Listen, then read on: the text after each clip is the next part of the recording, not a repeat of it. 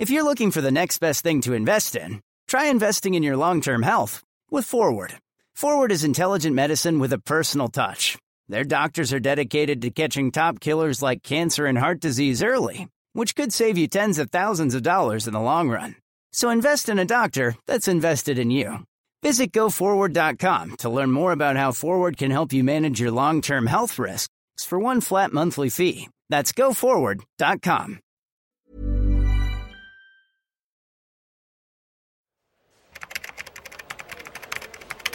It's no secret that writing can be lonely work, but does it really have to be? Whether you're full-time, part-time, or just starting out, you'll get insights into the tricks, tips, and production habits of writers from every level of the biz. From best-selling authors to those launching their first novels, you're sure to be in the company of friends as we encourage great writers to divulge and share their secrets. This is the Great Writers Share podcast with your host, best-selling author, Daniel Wilcox. Hello and welcome to the Great Writers Share podcast with me, Daniel Wilcox, where every week I invite some of the friendliest and most hardworking writers around today to join me on the show and discuss everything that makes them tick, roar and bounce.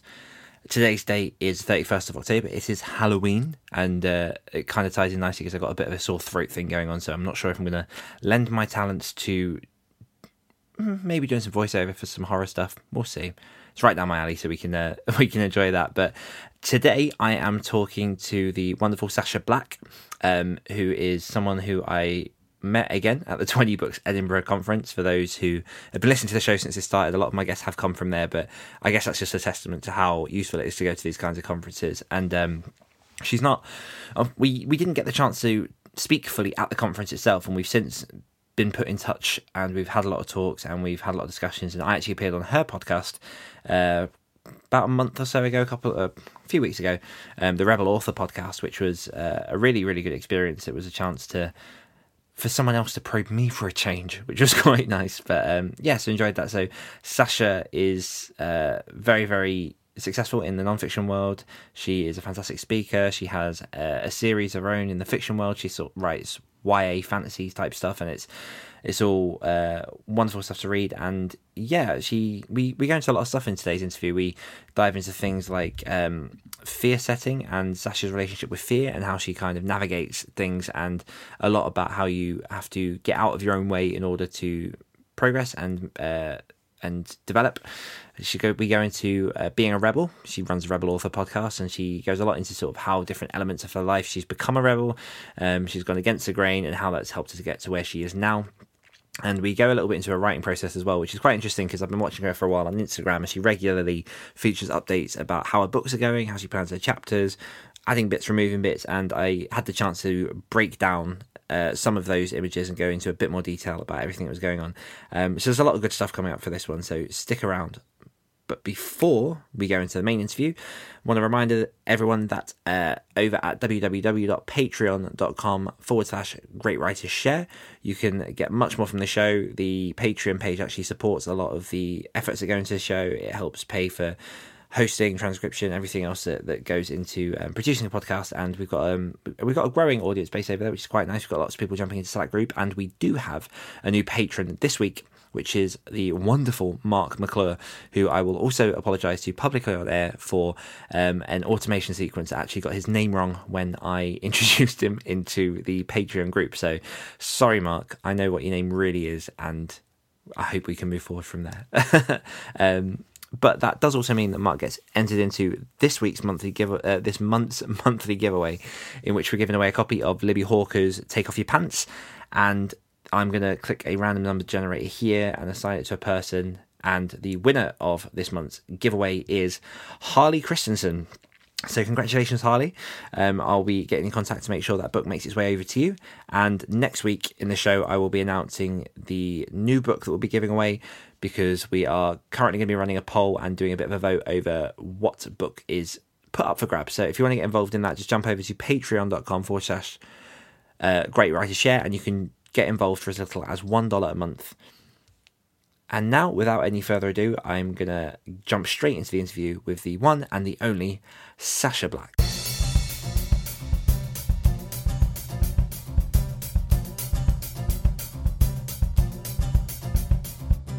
Sacha Black has 5 obsessions: words, expensive shoes, conspiracy theories, self-improvement, and breaking the rules. She is the host of the brand new Rebel Author podcast and writes books about people with magical powers and other books about the art of writing. This year, Sacha also began editing the Advice blog and managing the self-publishing advice conference for the Alliance of Independent Authors. When Sacha's not writing, she can be found laughing inappropriately loud, blogging, sniffing musty old books, fangirling film and TV soundtracks, or thinking up new ways to break the rules. Sacha, welcome to the show. Thank you so much. It's really weird hearing somebody else say that, because I was nodding along the whole time. Because I'm like, oh, that's really me. It's me. Yeah. Right down to it. It's like he's sitting next to me. He's in my mind and he just knows me. Exactly. But the thing is, reading that intro, I mean, the second part where you're talking about the blogging, the sniffing musty old books, I literally bought a book that came through yesterday, which I think was originally published in 1998, and I bought it second hand. And the first thing I did was open up those yellow pages and just have like a big sniff. And it's nice when other people admit that they do it, because I then don't feel so weird. But what is it for you about that smell that... Childhood. So I have a very strange childhood, and part of it, I lived in a mansion that was owned by my great, possibly 3 greats, possibly 2 greats, I don't know, one of my aunts anyway. And she had, like, Beauty and the Beast and the library. She literally had one of those. And she also had one of these corridors that had, at the time, they were like up to my neck, sized books with loads of old maps and sort of scriptures and blah, blah, blah. Anyway, and so the whole of my childhood just smells of musty old books. So amazing. Yeah, that's why I love it. Yeah. That's incredible. So how old were you when you were living there? How long did you live there for? I lived there twice. Once, I think, was probably 6 months, and the other time was closer to a couple of years. Wow. And do you think that's where your love of books birthed from, or was it before then that you were... Whoa, that is a good question. No, I think it comes from long before that. My mum always read to me. And when I was a kid, I literally read so much that we had to move libraries. We only had like a really small local library. So we literally had to move libraries because I'd read everything in the children's section, and I'd also read pretty much everything on the mobile library as well. So we had one of the mobile libraries. So we had to go to like the next town to go to a bigger library. If I'd been more self-aware, I probably would have realized that I wanted to be a writer long before I actually realized I wanted to be a writer.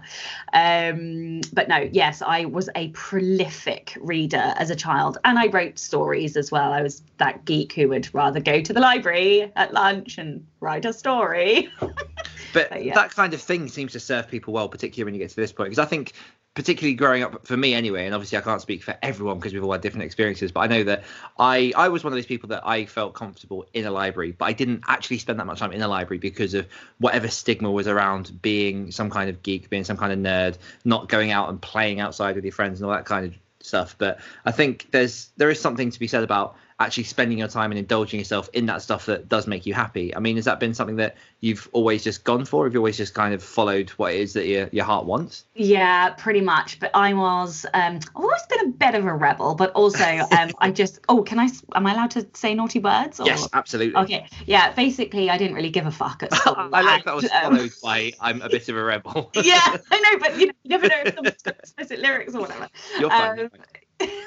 Otherwise I'll censor myself. No.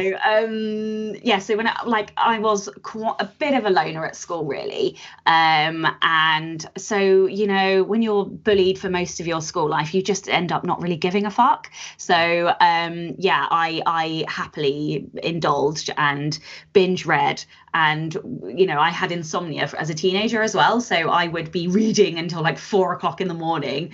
Nobody really knows if that was just because the books were awesome or just because of the insomnia, but yeah, so I've always indulged in books and the cinema and any form of storytelling I can possibly get my hands on. I will indulge. In fact, the year before my son was born, I had one of those unlimited card jobby whatsits that you can get in the UK. So for anybody who's not in the UK, we have the chance to pay a monthly subscription. You can go to the cinema as many times as you want. I shit you not, I went 45 times the year before my son was born. Literally 45 times. I only left twice as well. It's quite impressive. That's impressive, because I remember a week where I tried to go to cinema a lot and I just ran out of films very quickly because there wasn't that much on the show. Yeah. So 45 times is impressive. Well, it more or less became our weekly date night. Oh. Yeah. Nice. Yeah. So at what point did that turn into writing? You say that you were around the time you were at school anyway, you were sort of dabbling in stories, writing and playing with words. So at what point did that start to turn into something a bit more serious, a point where you thought, okay, I can start to do something with this?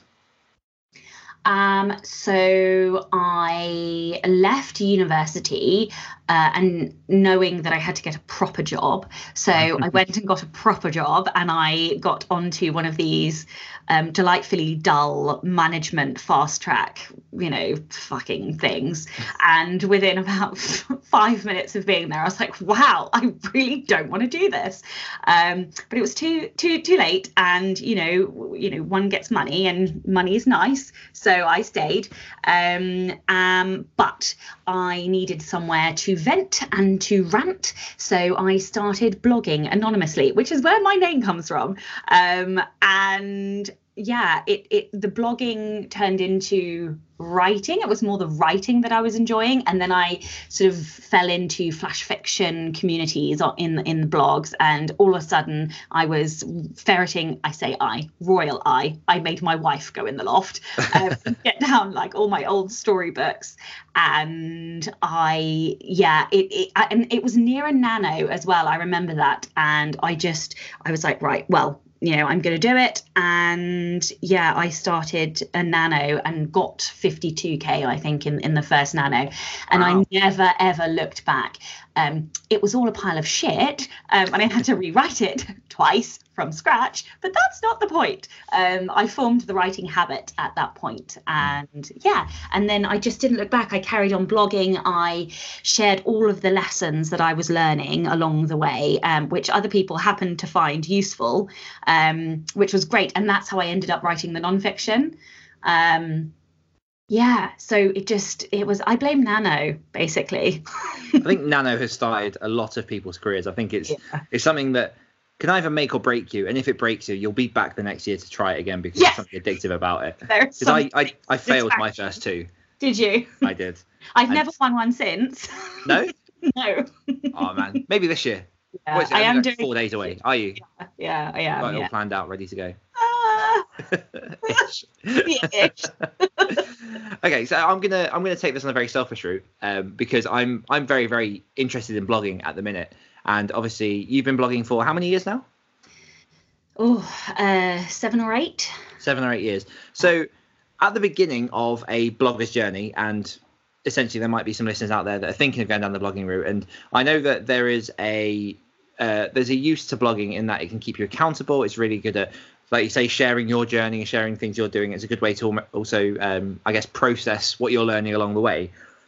How did you begin that blogging journey? Because one of the things that I've seen personally and with other people is the most difficult thing to do is knowing what to write about and how to thread that across to information that's put out regularly. How did you start your journey?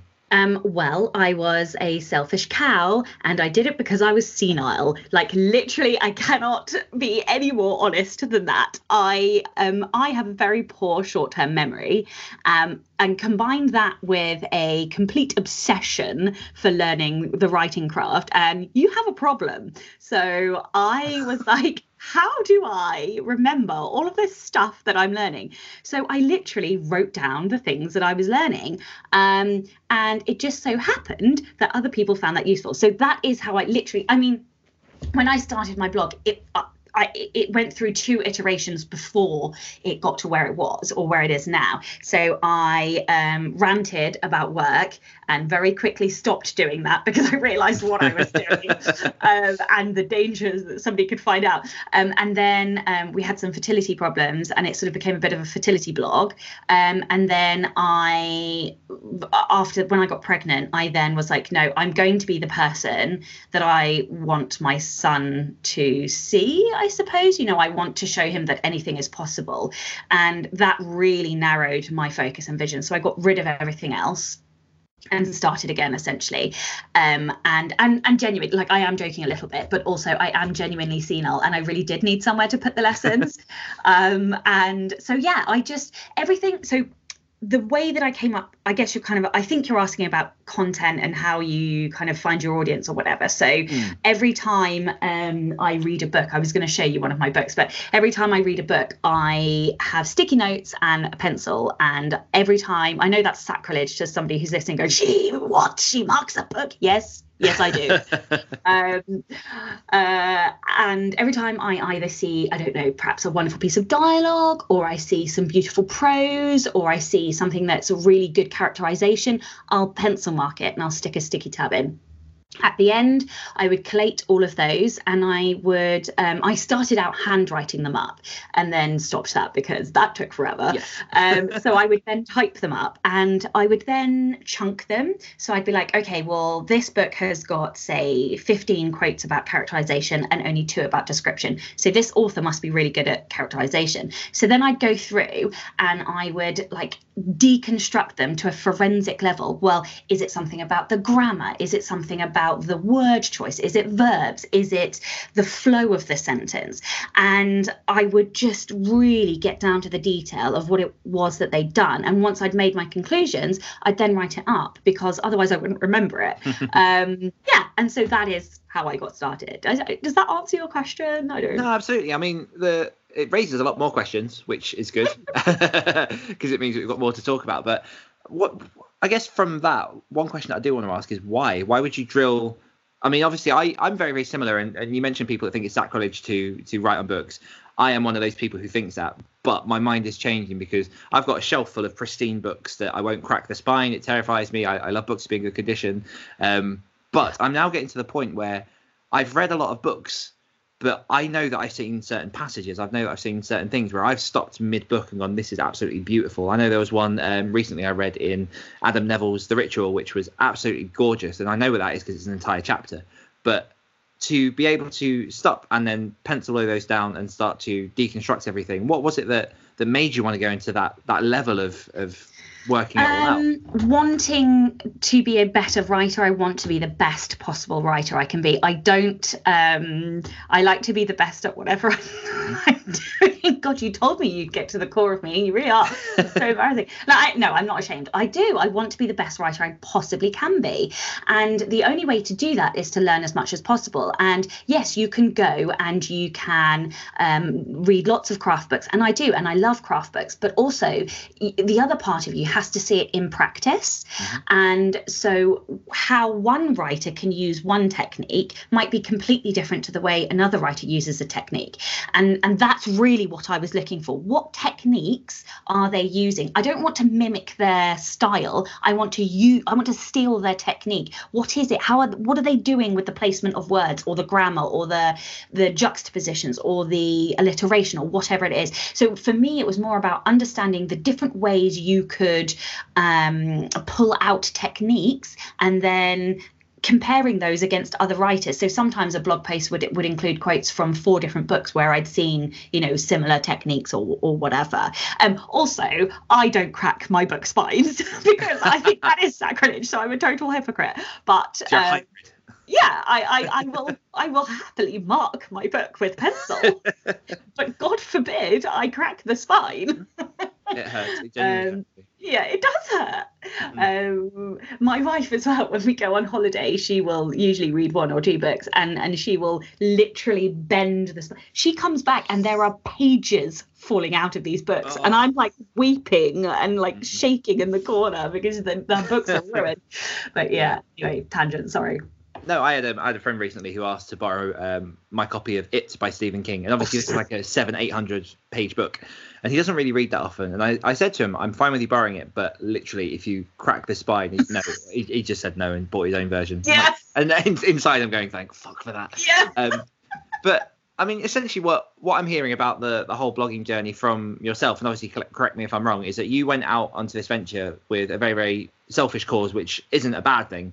But it was very much a case of, I want to find a way to remember everything I'm doing. I want to find a way to work my practice, and then other people just happen to kind of gravitate towards that journey. Is that Same with I blogging. would say, yeah, and like I'm not going to apologize for that either, because I stopped blogging for a while because suddenly it became about other people, and I just lost all my love for it because I felt so much pressure to give people what they wanted. And actually, like, I know that we have readers and we have to give them what they want, but the minute you start writing something for other people, it can apply all this kind of crazy pressure on you, and you fall out of love with it. So I now the way that I see it is that I write the blog posts that I want to write, but I bear in mind the reader. So I try to make them as useful as possible. So I'll always include all of the lessons that I have learned in order to help other people not make the mistakes that I've made. And so, yes, it helps other people, and I do try to help other people, but I have to drive the content from me. No, I think that's a good way to look at it, and I don't blame you at all. You don't need to apologize for any of that, because I think part of what I look at when because I've tried blogging a couple of times. I've sort of gone into it for a couple of months and then just fallen out. And I think what I'm probably doing is trying too much to look at which readers I'm trying to please, as opposed to the content I want to write. And I'm very much in a different position now, where I am looking at the content that I want to write, and it's probably going to be short fiction, potentially putting up and working around that angle, because I prefer writing the fiction to the non-fiction. But we'll see when it comes to it. But I think it's definitely it comes across as more honest, and people, particularly nowadays online, seem to gravitate a lot more towards honesty. And we had Rachel Herron on the podcast last week talking about her adventure with sort of knitting blogs and everything else, and how people have gravitated towards her journey. I think that's just something that is trending a lot more, and people seem to like that authenticity in people, rather than people who are pretending to be 1,000 things that they're not, just for the sake of it, and then getting found out down the line. Exactly. And actually, it's funny you say that, because I at one point changed my voice, because so I am very sweary naturally, and I like to make up swear words as well, but I got quite a lot of shitty, snarky comments about my voice. So for a while I bent it and tried to swear less, and I hated it. And so I just, it was a journey of, self-realization that actually, well, fuck it. If you don't like it, don't fucking read it, you know? Yes, there'll always be another reader. Yeah, exactly. And that's the thing. If you do the thing that you love with enough passion, enough enthusiasm, other people who love that thing as much as you will find you, because you gravitate towards to the people who have those shared interests. So, yeah. So now you have to give us one of your made up swear words. Oh my God. No, I can't. Hang on a minute. You'll have to edit this. Sorry. They are also. You can't just say something like that and then not continue that. Oh no, this is so awkwardly embarrassing. We might have to come back to this. I'll okay. While you search, I'll throw another question at you and see if you can juggle this. Why do you feel like you need to swear so much? And I'm not saying either way. I swear a lot, but I'm just curious as to whether or not you've got a particular reason why. I don't feel like I have to swear. I just have a potty mouth. Maybe because I wasn't allowed to swear as a teenager. So like my mum wouldn't let me get my hair cut either, so I cut it all off when I went to university, and I've never grown it back. If somebody tells me not to do something, I more or less always go and do the opposite. Somebody told me I wasn't dressing corporately enough, so I turned up in leggings and trainers and to work, and literally never ever wore corporate clothes again. So I don't know, and now it's one of these things that's ingrained. I mean, how long have we been talking? What, 15 minutes, and I've only dropped 4 F-bombs? I mean, that's impressive. Yeah, it's not that bad. Yeah. Yeah, I'm literally. You don't have to find that one. If you want to, you could always drop one into the show notes. I'll just add it as an extra into the notes afterwards. Yeah, okay. But speaking of this rebellious streak, tell me a little bit about the Rebel Author podcast, how it's going so far, why you started it, and a little bit about what the show is all about. So the show is a motivational podcast for all of the creatives out there with a little bit of an inner rebel. I started it because lots of people told me I should have one because they like listening to me. Why? I have no idea. But apparently I have a good audio voice. I am recording my own audiobooks as well. And I think it's probably because when I was a teenager, I did voiceover work. So apart from all the I'm now saying, awkward because I'm embarrassed now. But yeah, I had lots of compliments. Some very lovely people told me I had a great audio voice. What they're saying about my face, I'm not entirely sure. But and fear stopped me for a long time. Not wanting to do it because it's the thing to do stopped me for a long time.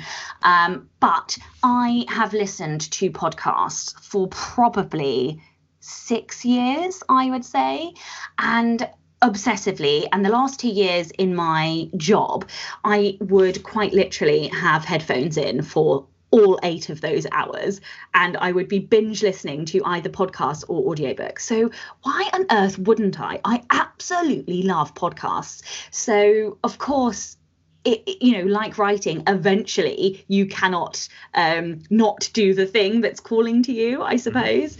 And also, now I work for myself full time. It's a great way to still see people. Otherwise, you can be in your cave for a whole week and not speak to a human. Hence the origin of this show. Yes, exactly. So, yeah, so many reasons. I learn from it. I meet amazing people. I get to see and talk to people. And practice for my audiobooks, I suppose. Nice. And how are you finding the show going so far? Because it's been live for, I want to say 3 weeks, 4 weeks? I think it's been live probably for about 5 weeks. Yeah, good. I would love to take it weekly. But it's a commitment. Whoa, it's a real commitment. Yeah. I think for each episode, if I'm being realistic, it's 1 working day. So, when you think about all the editing and the intro and, yes, okay, I've pre-recorded outros and intros, but you do an intro to your show, and there's it goes on YouTube, it goes on your blog, it goes on Patreon, it goes on all of these places and all of the social media and the transcripts, and by the time you finish fannying around with all of that, it really is a whole working day. So until I can get a VA or something, I'm not sure if I can or if I publish some more books, maybe then I'll be able to do it.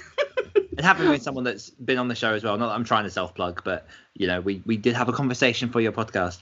It was a different experience to how I go about setting up my podcast. Just in, like you said earlier, everything that you do, you want to do to the best of your ability. And there was every level of it was professional from the beginning to the end, from sending over the emails with the promotion, from getting it booked in. I mean, this show itself, and part of the reason I keep this weekly is because I set it up in a way in which I've built it to be quite quick and as less labor as I can put into it. For anyone listening, not that I don't put effort into this podcast, because I do, but I have tried to do it in a way in which I can balance that around my writing as well. It doesn't take up too much time. But like you say, you seem to be someone who, it has to be absolutely beautiful, perfect, everything you want it to be. And why shouldn't it be, particularly if that's the kind of stuff that you want to put out that reflects your name on it? And yeah, I think having listened to the podcast, having been on it, it's definitely something that I'd be proud of if I produced it. But making it a weekly might be quite a challenge. You're going to chip some coal off of my dead heart. You're ruining my reputation. Rebel. Yes. I'm fine. It's fine. But have you got so when you started the podcast, have you got any sort of long-term goal with it? Do you ever look sort of far ahead into the future when you start these things, or is it normally, as it is normally with me, just an impulse? I want to do this and then see where it goes. No, I would say probably for a year I knew that I wanted to do it. I'd procrastinated for about a year. Where do I want it to go? I would just love it to be, don't know. I just want it to be part of what I do and who I am. And like I say, I already know I want it to go weekly. And I think also because I do want to speak, I think it will help. Selfishly, I think it will help, because you're creating a body of work where you are talking. Also, I think again, selfishly, it helps with research because you talk to interesting people and you find out interesting things. Where would I like it to be? Oh, I'd love to have some big downloads every month. I also, the other thing is that it was a bit about me getting over fear because and this, I'm stalling with the audiobooks because I'm afraid. So I recorded all bar the last session with somebody, and unfortunately their house got burgled and I lost everything. So I would have had an audiobook out this fall. So now my control freak, perfectionist nature can't go with anybody else again, and I have to do it. But that means I'm also stalling because scary. For me it was I like to always be outside of my comfort zone because I don't think you are learning and growing and developing unless you're outside of your comfort zone. So a little bit was about me pushing myself to do it. But yeah, I would like to look back in 10, 20, 30 years and still see this podcast going, whether it's in this form or another form. I love podcasts and audio, therefore I want to continue doing it, if that makes sense. But yeah, oh God knows, let's, what in terms of tangibles, I don't know, some ridiculously high download number, that would be well. That'd be wonderful. And yeah. I have to say on my part as well, I wasn't ever really into the podcast world until, I mean, to be fair, it's been a few years now, but like 4 or 5 years ago, I got introduced to it by a friend. I started listening to the self-publishing podcast and all of those guys and going down that route.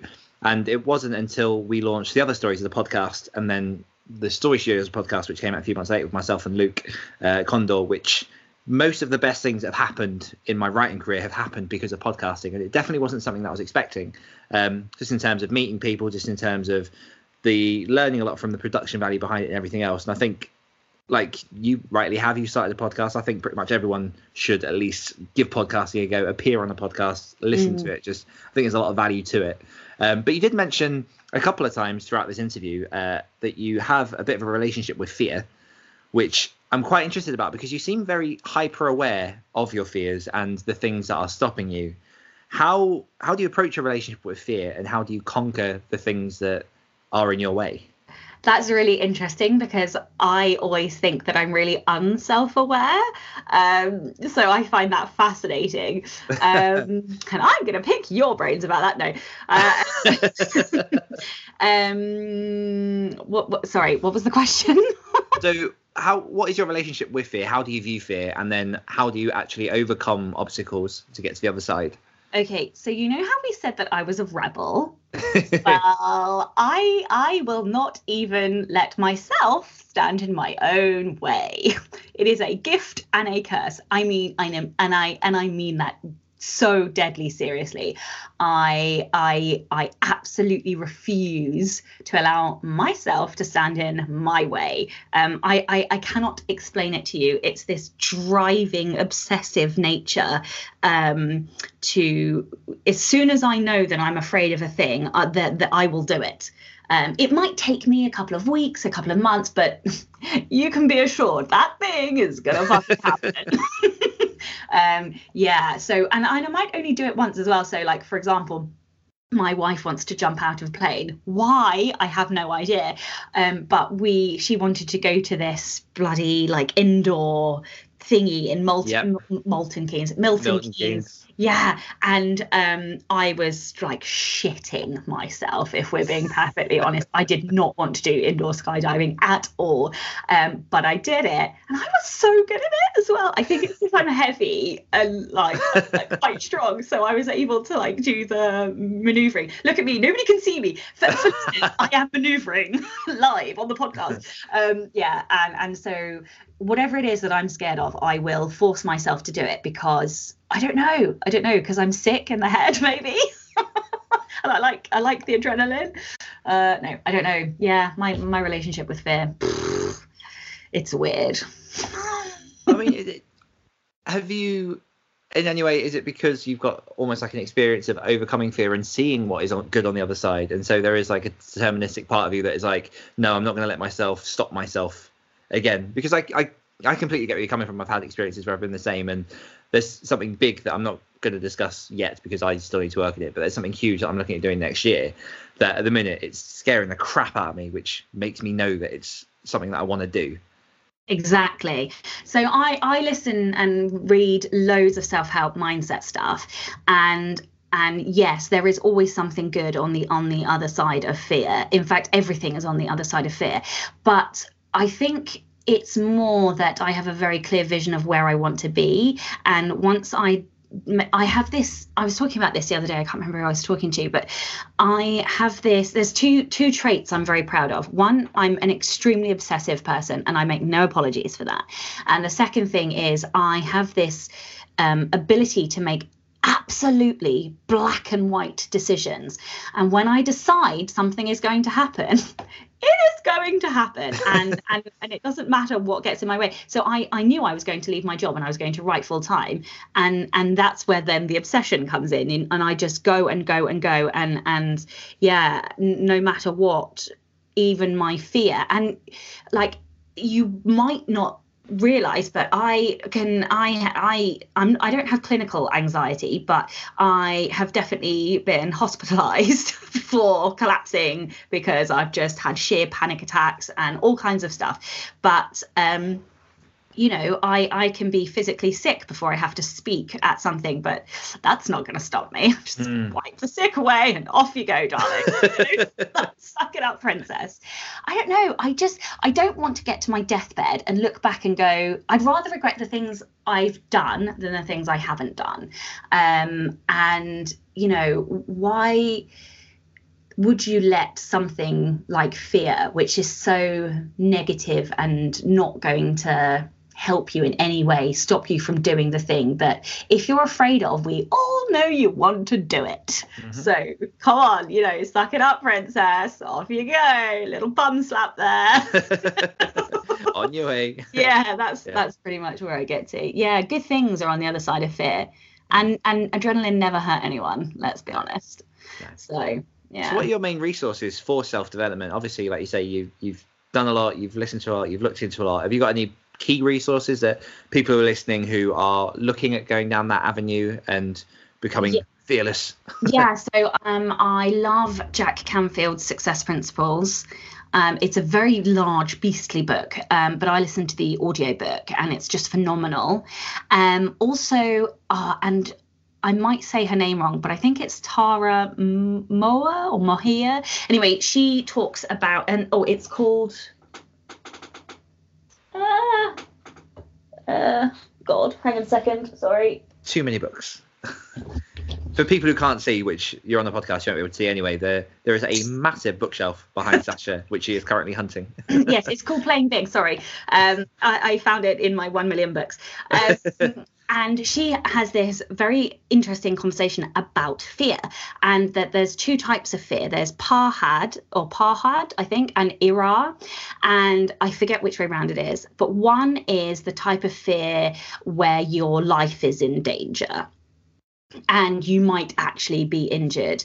And the other type of fear, excuse me, is this kind of tingly electric fear, just as you're about to do something amazing. So you get the tingles, the adrenaline. It's a swelling, an expansion type fear, rather than the type of fear before you break a leg or get in a car accident, which is it's a compressing type fear. It's you shrink into yourself. And she talked about how you have to lean into the expansion fear and obviously try to avoid the other type of fear. But it was fascinating. So I love that book.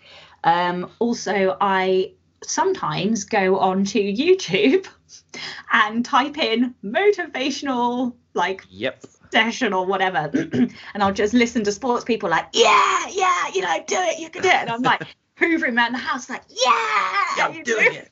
I can fucking do it, and on iTunes and stuff, and I will just listen to people telling me to just fucking do it.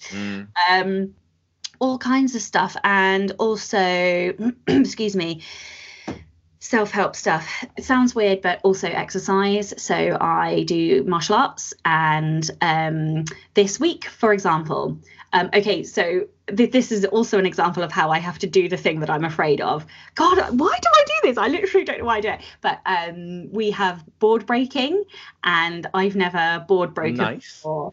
And I was so scared of doing this. But I have the arm bruises. There's bruises all up here to prove. So, and I had to do it. And I broke the board with my foot, my fist, and my elbow. And amazing. I was shaking, like physically shaking before I did it. But that didn't stop me because I just had to make myself do it. And also meditation really helps. Okay. What's your meditation routine look like? At the moment, I just do 10 minutes a day. I don't try and do 30 minutes or an hour or whatever, just because I can commit to 10 minutes a day.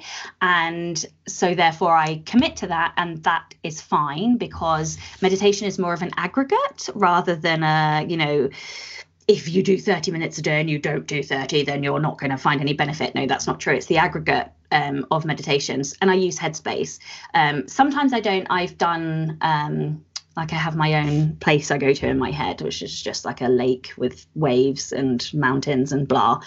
But mostly at the moment, because it's easier, I use Headspace because it's guided and they have rewards, and I like stickers and rewards. I like seeing the streak counter go up. Yeah, exactly. Yes. Which reminds me, I haven't done it today. That's why I stopped, because I was on Headspace.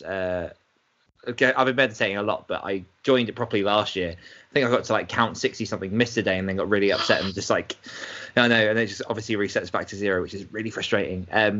But do you have a specific like morning routine set up, or is it sort of just throughout the day when you feel like you need certain things, you'll top up the tank? No. So this is the thing I'm struggling with most at the moment. So I think there's two types of routine. There is your day and hours structure of your day routine. Everybody gets up, everybody takes their kids to school, everybody goes to work and has a coffee and does work. Everybody finishes work, they go and get their kid, they feed their kid, they bath their kid, they take their kid to their sports, they put the kid to bed, and then either they watch TV or they read or they, like me, work again. That's one type of routine. And the other type of routine is more of the, how do you put your work and your self-care and your mindset and productivity in and around your type of work. And I come to the end of 6 months self-employed at the end of this month. Congratulations. Thank you very much. Do you think I've got a routine? No, I haven't. I've got the first one. I have not pinned down the second one. So if I'm honest, it mostly happens whenever I can squeeze it in. During the week, I tend to do it after my writing, which I think most people think is a bit odd, but it gives me a nice, like a barrier between, okay, I've done my work and now I'm going to do client work. So I do that. And I have an accountability partner, and we send each other our streaks every day. So I better do that today. Cool. Yeah, I was just reminded you. Yeah. Yeah. No, I find that really interesting, because I hit my 6-month anniversary on the 18th of this month. So we're kind of, I think, around the same place. Yeah. And I'm very similarly minded in that. And part of the reason I asked that question is because I'm definitely still trying to find what works for me. And I think this week particularly, I found something that seems to be hitting me quite well and seems to be working, which I can kind of go onto in a second, if you're interested. I am very interested. I feel like I almost had a routine down, and then my son started school. And I think your son's around the same age, isn't he? So he's a year older, so he's in year 1. Oh, yeah. There you go. But yeah, I went from having him at the childminders for sort of a bit longer during the day to suddenly having to squeeze in the school runs and everything else, which completely shakes up a routine. But at the minute, my get up at the minute is get straight up, go outside and do a minimum of a 1 kilometer run while listening to you were talking about the motivational talk playlists. I've got one of those on Spotify, so I'll do that, and 1 kilometer I can commit to. It's easy because there's a small block near mine. It's takes 5 minutes, and then if I feel good, there's a route where I can carry on and I can sort of extend that, and then I'll come back home, I'll have a quick 5-minute meditation, and then I'll sit and I'll write for an hour or whatever before he wakes up, And it seems to be working all right for me. But I found that when I started trying to create a really strict routine, it was very, very difficult, because the minute 1 minute slips off of something, it accumulates and you feel like you failed. Whereas the mentality I'm taking at the minute is start with a run and then just get some stuff done. Like the run and the meditation are the core thing to set me up. And then I've got sort of an hour in which I can get anything from, I don't know, like 2,000 words to 300 words. It doesn't matter, as long as I have something done to get me started for the day before my son wakes up. And then you're at least rolling, you've got that ball rolling. And I can feel the impact that has if I don't get that done. And then if I sleep in and then I'll get Bailey up, and then if I then have to work afterwards, it automatically feels like I've lost 3-4 hours of that day. So my son is an early bird and I am a night owl. So, excuse me. Yeah, I have tried the 5 a.m. club and stuff. It doesn't work. My brain does not shut off until about midnight. I have tried the 5 a.m. club for weeks. So I know that my body just won't adjust to it. And all that happened was I ended up in burnout because my body clock wouldn't adjust and I was just getting less sleep. So, yeah, the other thing that I'm finding tricky is that I still have freelance work. So I'm not 100% working on just my stuff. Yeah. And so that's quite a hard balance. And like you, I don't feel like I found the thing really that's working. I thought I had. And then one thing will get in the way and all of a sudden, like, I felt like I failed. The thing that's really difficult is it's very easy for lots of stuff, for me to pick up lots of stuff. So if the kid's sick or I have to take him to a hospital appointment or whatever, all of a sudden I'm picking those up. And I've hemorrhaged, I would say, at least one working week out of every month that I have had since I left my job, if not a fraction more. And over time, actually, that makes a huge difference, because what happens is, instead of me being able to do my writing, I have to do the freelance stuff because I'm being paid to do that. So I just end up not writing as much, or, so yeah, I don't have a solution. I can't even pretend to have a solution here. I don't know what the solution is. I know that it will come in time. But yeah, right now it's still a bit of an experiment, I would say. So for me, I can switch between being a morning person and being an evening person. And I have done in the past, depending on... Oh my God. It depends on what job I've started. So I've had jobs where I've worked early mornings, and then I've sort of had early nights. And then I've had jobs where I've been up all night and I've worked in bars and I've done all that stuff. So I've kind of flipped between the two and I've been okay. But it's quite interesting that you've got that one that does work for you and sticks with you. Is that something, I guess, historical, that have you always worked better later on? Yeah, my mum's a total night owl as well, and it even from so I was saying I had insomnia as a teenager, and I just have an affinity for night and darkness, and yeah, I love the night because it's quiet and there is a blanket of black with diamonds in it, and I'm fascinated by the stars, and it just has this peaceful. There is even an acknowledgement in one of my books to midnight, because I literally wrote the book at midnight every night for weeks and weeks and weeks. Amazing. Excuse me. Yeah. So and I don't know. It's like I get all of this energy at night, and it's frustrating, because what usually happens now is that my brain is tired, and I'm full of energy, which is a weird kind of juxtaposition to be in. Whereas before, when I was in my corporate day job, I didn't have to use my brain as much. Yes. So that's when I wrote all my books, because I was full of energy and I still had brain power left. Whereas now I'm doing like go all throughout the day. So even though I wake up, my brain doesn't really have the go power anymore. Like I quite often have to use CBD oil sometimes. I've got like a lavendery sleep spray and all kinds of stuff, just because otherwise my brain won't turn off. And that's the only downside of my martial arts, because God forbid I work really hard, which I obviously do. And then I have like these endorphins pumping around my body and I'm just fuck, there is no way I'm going to sleep. So it's horrendous. Like, I love the training and I just can't sleep. I'm like wired afterwards, but yeah. So what is it about martial arts? Why did you pick martial arts? Was it something you've always done, or is it sort of a hobby you thought you'd pick up as you were? I've only ever been good at two sports. Like, I swear I was an assassin in my past life. Like, the other sport I'm really good at is shooting. Like, I can literally shoot like a gnat off a flea's ass from like 800 meters away with just an iron sight, no scope, no nothing. I've got like my NRA marksman and stuff from when I was younger. But so the other sport I did when I was a teenager was taekwondo, and my teacher left and we had a new teacher, and we didn't really see eye to eye, so I stopped, and it's one of my regrets.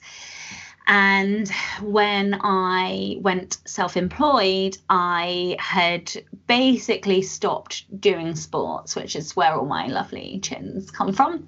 And because basically I sacrificed everything in order to just focus on growing a writing business. So I stopped the sports and I put on the writer's spread. And so I knew I had to do something. And I looked and looked and looked, and I looked at various different sports, and I looked at going to the gym again. And I was just like, taekwondo, there's going to be a whole club there. There's going to be people, which means I will have to speak to humans. And I first found a karate club, and whether it was the universe or what, but basically the days just didn't work out. And then I went back online and searched and found a taekwondo club. And so it feels quite serendipitous that actually I'm finally going to be able to get the belt that I've always wanted for the sport that I've always wanted. So, yeah. Beautiful. Fantastic. Yeah. One thing I did want to ask, and I'm aware that we're coming up to the end of our time together, is I've commented a lot on your Instagram, and we message each other backwards and forwards on Instagram occasionally when we post some serious pictures, some funny pictures, depends what we put up. But one of the things that I do find very, very interesting is your writing process, because you have a little chalkboard thing that you mark a lot of your chapters on, that you bring some back and you write them back on, and it seems to be quite a fluid process. But I just wondered if you could spend a couple of minutes just letting us know what that process looks like, because I'm always interested in how people plan their books, because I'm still trying to find the way that works for me, and you seem to have quite a foresight of what your book is going to bring and what to expect from each chapter. So I have two completely separate writing processes. So do you want me to give you a whirlwind of both, or just one? Or okay. So for my non-fiction, it's much more structured. So there is a topic. Usually it's a topic that I want to get better at or learn more about, or have a massive rant, which was what my villains book was anyway. And so what will happen is I will do a shit ton of research. I will buy all of the books. I will read all of the books. And I do that quote thingy that I was saying, how I type up all of the notes, and I will section those notes. And then I go to the book and I will chunk out all of the things that I have learnt, and I create a book structure. So for nonfiction, the structure is far more important. That's not what I mean. Nonfiction, you have to take people from basics up to medium levels, up to intermediate, up to complex. And you have to weave. People don't think there's a story arc in nonfiction, but there really is a story arc in nonfiction. And so I find fiction story structure far easier to deal with than I do nonfiction, because you have to know the content so well that you can teach somebody else that content. But when we learn things, they go into our subconscious. So then when you teach, you then have to make them conscious again, because you then have to be able to explain the why behind them. Anyway, long story short, I chunk them all, I get this structure, and then I will flit between the sections and write whatever I think in those sections. And then it is literally, I just take the quotes and the lessons that I've learned and then expand my thoughts around them. And then I'd give them an edit, and it's usually there. Sometimes the structure will have to change and I'll have to reorder the lessons, which is then a ball ache, but mostly I get it right from the start, which is good, because I don't with the fiction. Okay, so with the fiction, Oh God, I'm just like, I knew this question was coming. Like, I had a feeling you were going to ask me about this. And I was just like, oh God, how do I even explain? So I am very much like you in that I still feel like I'm trying to find the process that works. I have not written two books in the same way. There is kind of a philosophical feeling that's the same. So I can't start a book until I know where it's ending. And I can't start a book until I know where it's beginning. That beginning might not be the beginning by the end of the book, but it's certainly the beginning when I start writing it. I do plot, but I'm looking at a whiteboard in my office now, and there's, I'll put standard story structure. So I'll put, a hook, your inciting event, your first plot point, your realization, midpoint, all of those things. And I might only have a couple of sentences on each of those. So I wouldn't say that I'm an extensive plotter, but I will have some kind of a map which will tell me where to go. I then put that map away and I don't look at it again.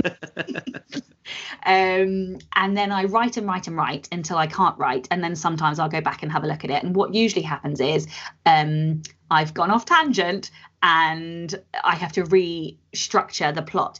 And it's this weird thing because I will actually sit there and rewrite my structure, even though I know damn well I am not going to look at it again. I don't know if it's procrastination or because I'm holding it in my head.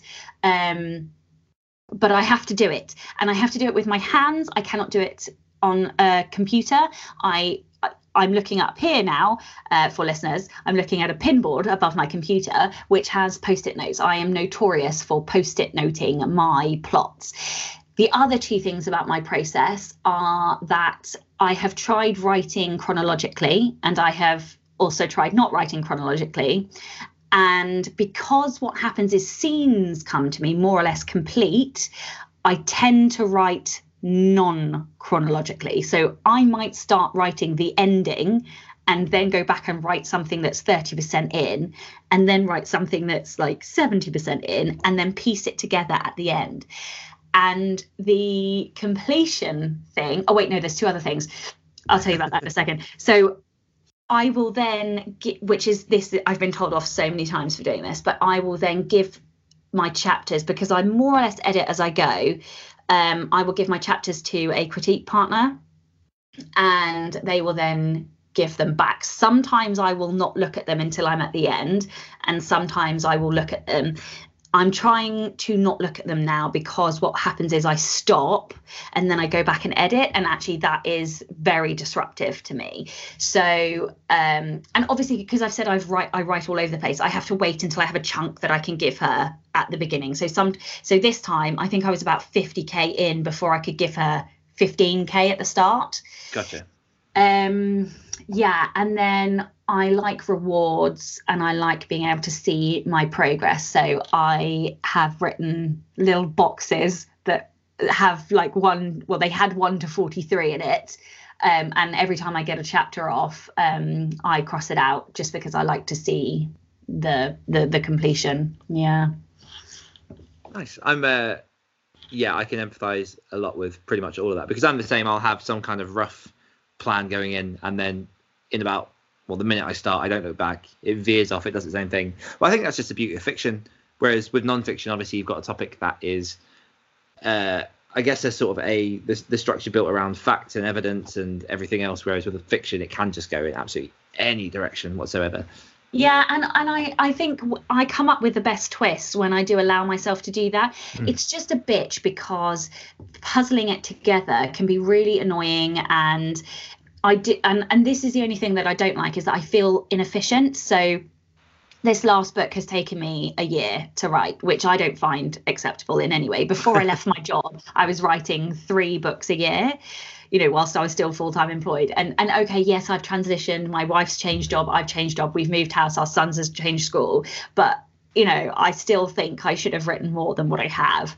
And when you don't write chronologically and you do have to piece it together, like I have restructured this book 3 times to get it right. But I know because I'm a rebel, that if I write something that's too structured in terms of a plot outline, there's no fucking way I'm going to follow it. What's the point? So I'm like, I have to come up with something that's loose enough that I have the freedom to move and come up with twists, but also structured enough that I do have a direction. So yeah, absolutely. Well, we are pretty much coming up to the time that we're meant to have, so we are now going to go into the most feared round of all, which is the quickfire round, which I know you're very much looking forward to. So what I have for new listeners is 10 questions I'm going to throw at Sasha, and she has to back as quickly as she can, or I delete half of the interview. Are you ready, Sasha? No. Okay. Well, if you get stuck on any question, you can say pass. It's absolutely fine. Okay. People have. What was the last movie you watched? I can tell you that was The Addams Family because we went today. Unicorns or dragons? Uni gone? Salt or pepper? Oh, salt. Wait, no, pepper. Oh, God. Salt. Let's go with your first answer. Sorry. If all of your work was burned in a fire and you could save just one book of yours, what would it be? My heart would say Keepers because it was the first fiction book I wrote. My head would say Villains because it earns the most. How many pets do you own? None. What's your favourite book of all time? There is no possible way I can answer that at all ever. I have about 800 favourite books. Delirium. Okay, Delirium by Lauren Oliver. Only because I learnt the most from it in terms of descriptive prose. I wouldn't necessarily say it's my favourite author or story or whatever, but it's a favourite just because of what I took from it. What's the farthest you've walked in a day? I trekked up to Mount Everest Base Camp and I walked a lot of miles on some of those days. I couldn't possibly tell you. Also, I've done my Gold DFE, so nice. I don't know. We did 50 miles on that one, and the Everest trip was about 100 kilometers, I think, or 100 miles. I can't remember. It was a long way.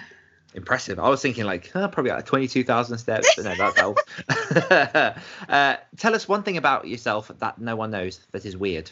I have trypophilia. So trypophilia is a fear of. This is so embarrassing. Right, trypophilia is a fear of lots of really small dots in I've heard of it. Very close proximity to each other. And I'll tell you when I developed it. I had scarlet fever as a kid, and I hallucinated for 3 days straight. And my fear, I had 2 fears. Beauty and the Beast was another one that came out of it. Don't ask me why. And trypophilia was the other one. Okay, we might jump back to that in a second. What's your favourite time of year?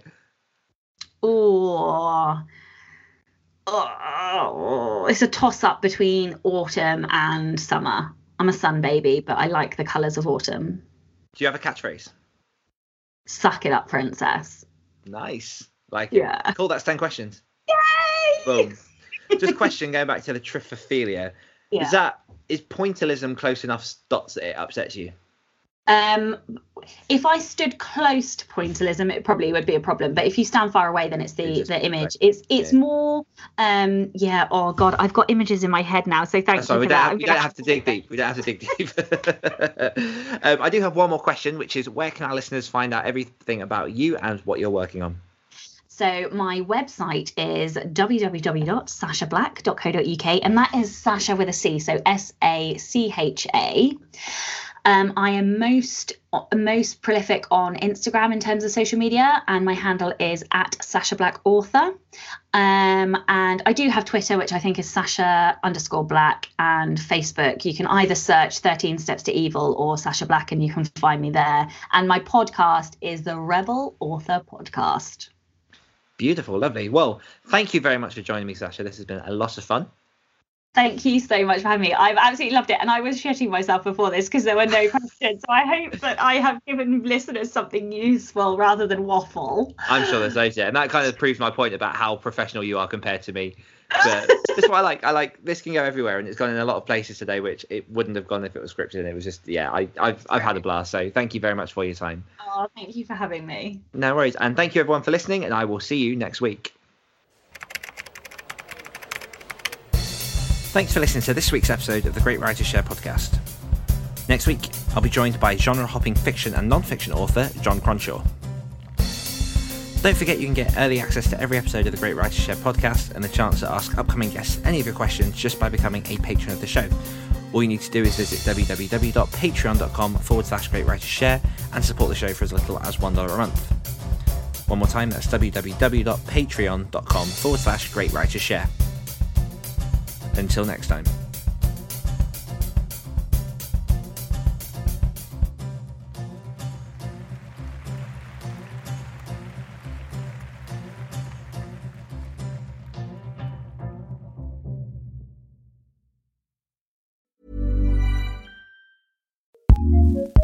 Acast powers some of the world's best podcasts. Here's a show we recommend.